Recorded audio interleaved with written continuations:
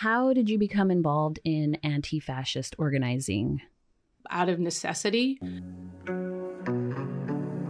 Driving around and we would see Nazi skinheads. We'd jump out of the car and we were like, "Are you white pride? Are you white pride?" And we'd start swinging. I recall this clearly. There was always the opportunity given, cut it out. Learn the true history. White supremacy is a lie. You're being tricked by it too. In the 1980s, before gentrification, before Portlandia, Portland, Oregon was a sleepy city that existed outside of the national spotlight. Skinheads had always been part of the local punk scene. In the late 1980s, punks and skins started being recruited by national white supremacist organizations, and that organizing work took off. Portland became known as Skin City. Racist skinheads roamed Portland in groups looking for victims and fights. Late one night in 1988, a group of Ethiopian friends were attacked in front of their apartment building in southeast Portland. Mulugeta Sarah, a 28-year-old Portland State student, was beaten with a baseball bat and left for dead. Their attackers were skinheads, members of East Side White Pride, a neo-Nazi street gang. Following this, disparate groups in Portland came together to organize against the white supremacist threat.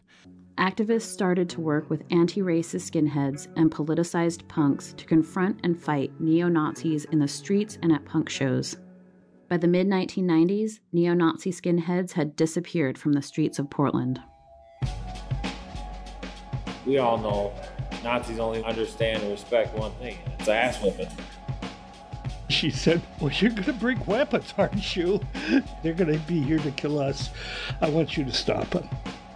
They are part and parcel of the story of Oregon. They are part of the history here. And so we should never behave as if, because they become less visible, they've gone away. In fact, they've always been here. If people don't know Portland's anti-racist history, the Nazis definitely know it. I'm Mike Crenshaw. And I'm Selena Flores. We are the hosts of It Did Happen Here, a documentary podcast that chronicles how immigrants, civil rights activists, and militant youth worked together with a diversity of tactics and ran white supremacist street gangs out of Portland. The first episode will be out November 13th, the 32nd anniversary of the murder of Mulugeta Sarah. Stay tuned.